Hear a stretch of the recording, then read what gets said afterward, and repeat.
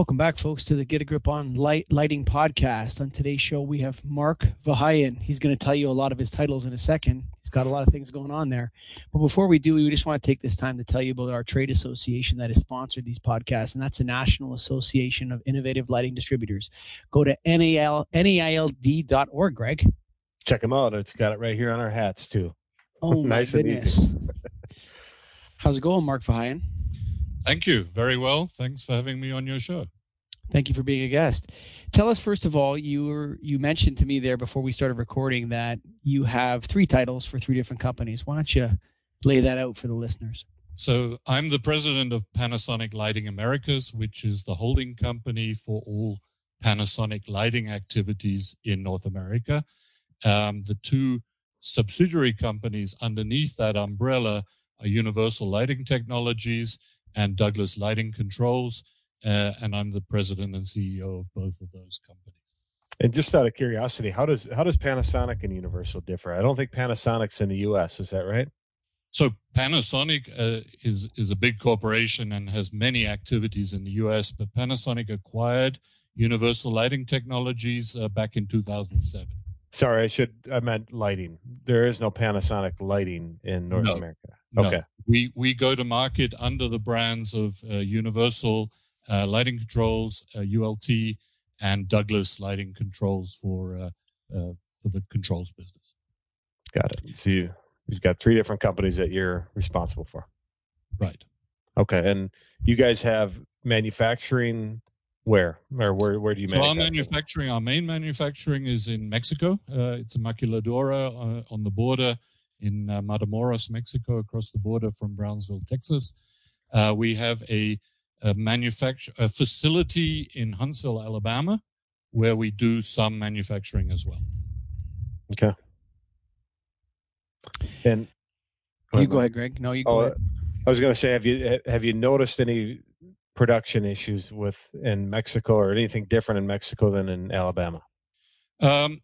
Well, it's going through phases, as you can imagine. It's a very fast-moving scenario that we're going through. The first we sort of got involved with this whole COVID thing was, of course, the concerns around China. We do not have manufacturing in China, but like many electronics manufacturers, we do have supply chain of electronic components, capacitors, and things like that from China. So when we heard around Chinese New Year about the issues there, we were sort of looking at our supply chain and sort of wondering how long that would affect us. Then, of course, as things spread, we looked at other facilities and, first priority, keeping our people safe, right? What do we have to do? So part of that guidance came from Panasonic globally. We shut down international travel right at the end of February. Then, as things developed, we sent people home early March before the shutdowns happened. Anyone who could work from home was given that option. And then, things developed from there.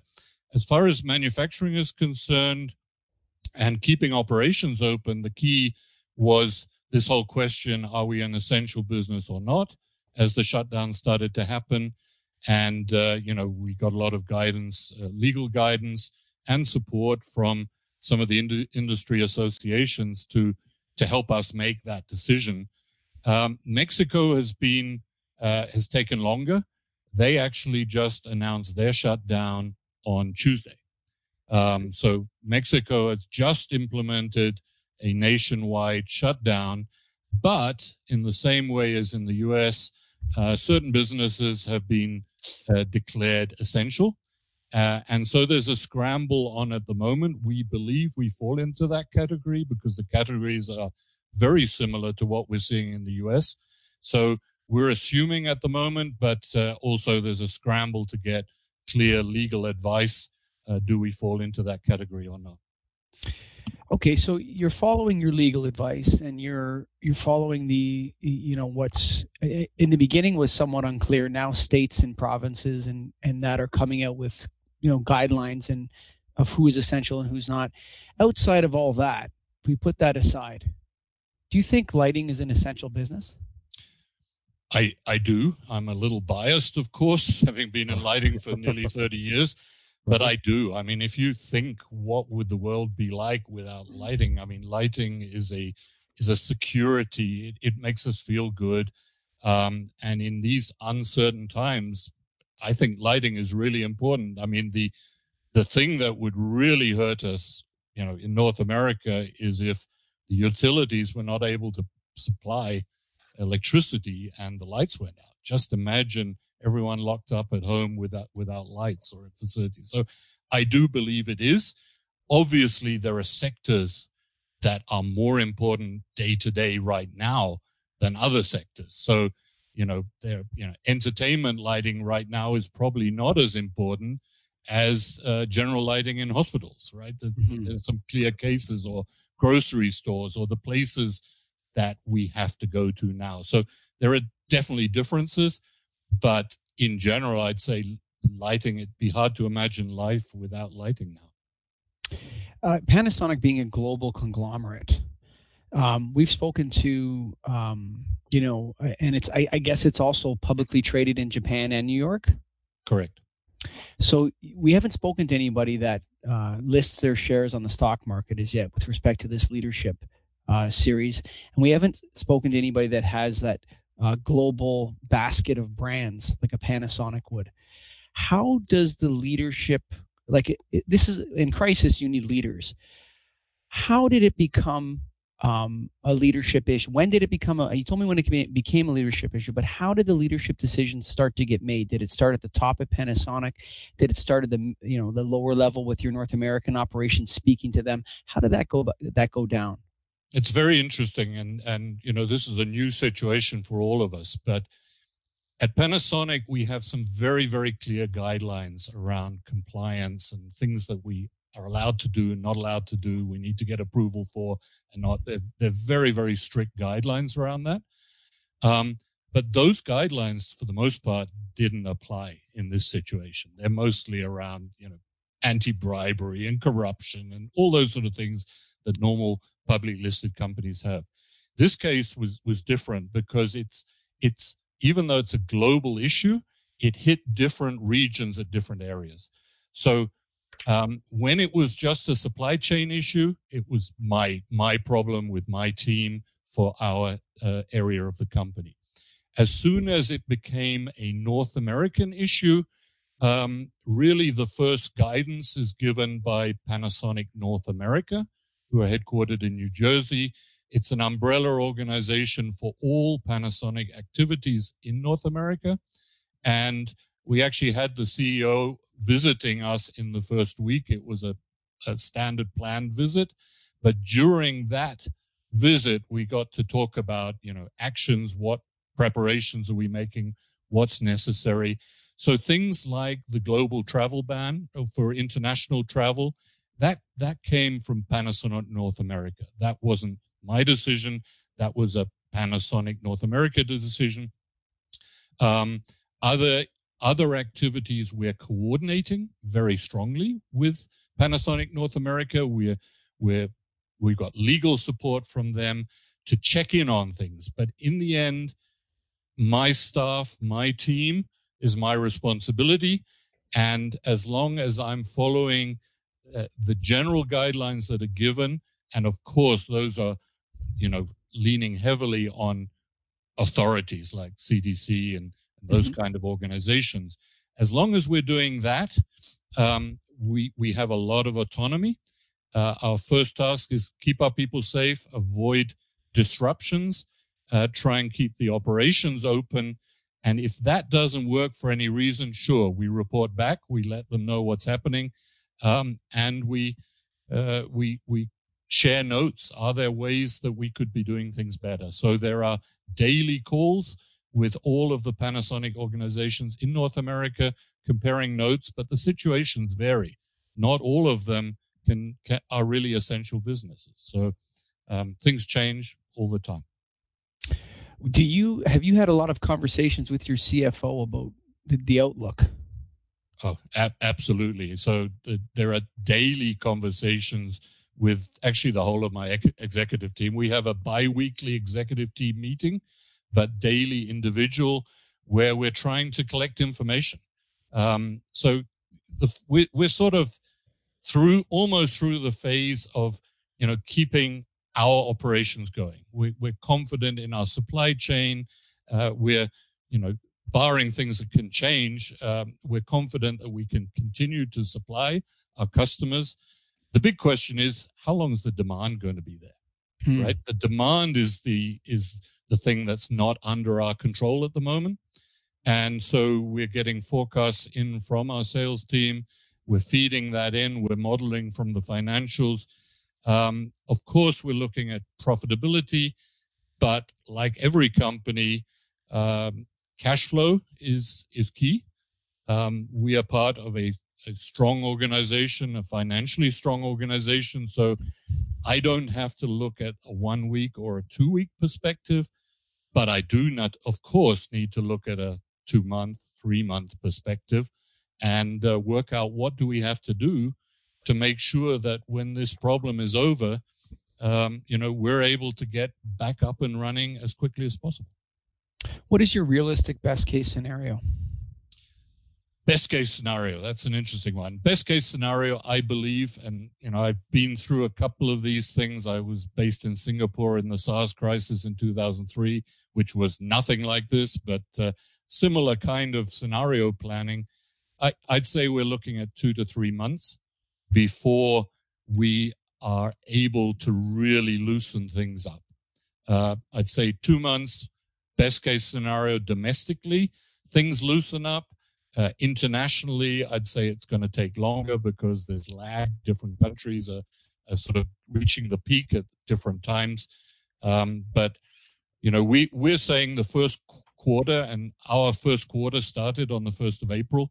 So we're saying our first quarter, the next 3 months are going to be really tough. We're hopeful that the second quarter is going to start to get back to normal. What's your realistic worst case scenario?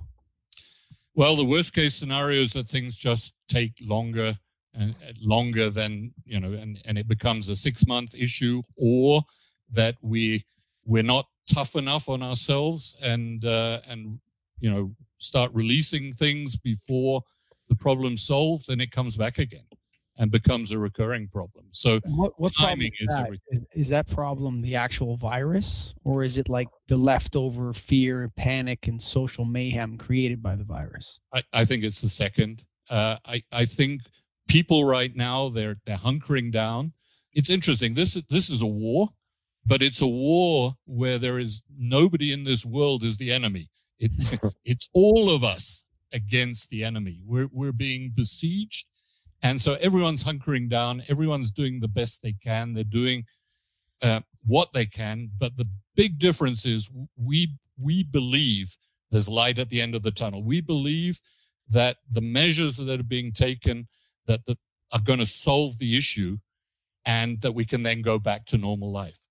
If that belief evaporates, right? If that, if we sort of get over it and then it comes back again, that will cause huge social problems, because that belief is what we're all hanging on to. It's an interesting, the worst case scenarios are, it's sort of raising a dark curtain, Mark. You can imagine some of the things that would happen. What do you guys, in terms of working from home and layoffs, has there been, if you don't mind, a lot of layoffs within your group of companies? No, we've had no layoffs at all in our lighting business that I'm responsible for. And that's really where I have the best visibility. So all of our administrative staff and anyone who can do their job from home, including customer service, they're all working from home. And that's working pretty well. It's really only engineering and assembly, manufacturing activities that obviously have to be in the facilities. And there we're taking all precautions we can to keep them safe, social distancing, etc. What kind of precautions are there? Are you altering schedules? Are you changing less people working? What kind of things do you have to do at production? So, yeah, of course, with the people who can be home, there are less people in the facility. We're staggering shifts to keep less people in the facility at a specific time. We're having groups who work together, stay together. So they're not sort of if we have a problem in a group, that it's restrained to that group. So general things, and a lot of cleaning, of course. Every shift, every piece of equipment that's being touched regularly is being sanitized and cleaned.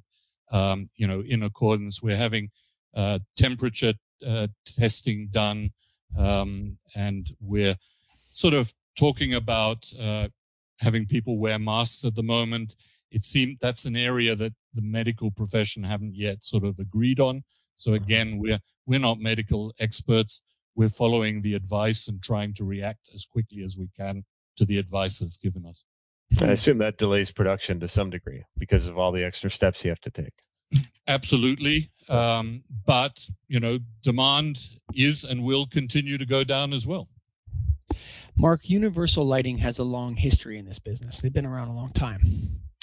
And, right now we've seen, we've seen from leaders speaking.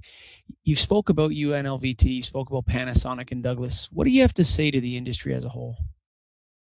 Well, this is a strange situation. We're all in this together, right? I mean, we compete day to day, but it's our industry associations, it's the areas that represent us as a whole that are the most helpful at the moment. And I really have to give a shout out to, NEMA, NEMRA, NALD with your organization. These organizations are really, worth their salt right now, while they're helping us with information about what's going on, and tremendously valuable. So, our lighting will be required. Whether the lighting world will be the same after this crisis, that remains to be seen.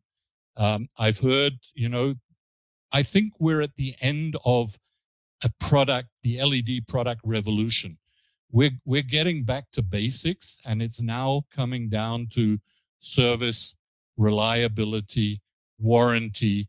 These things that used to be really important, but sort of got thrown out of the window as we were chasing prices down with the new technology.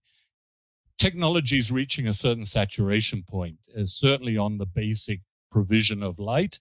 The new normal is going to be, controls, sensors. How do these get integrated into lighting products?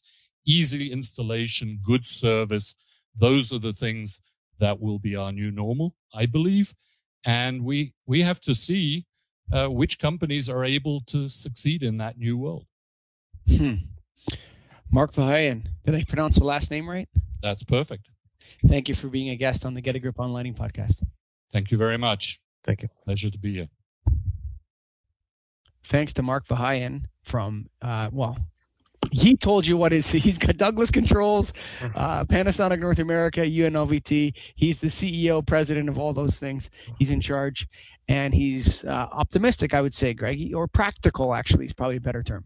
I think practical is the right term, and that's one of my favorite terms, because I feel that's how you're supposed to be in situations like this, and I think they're taking the right approach to it. Yeah, he wasn't passionate. He was practical in his approach, and he was saying, this is what we're doing. Yeah, we're following the guidelines set out by the CDC. We're following the guidelines set out by Panasonic North America, and we're going to get through this.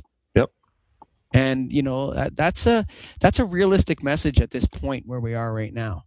It's, hunker down, drive through it, let's get through it, and we'll move on. Folks, this has been brought to you by the National Association of Innovative Lighting Distributors.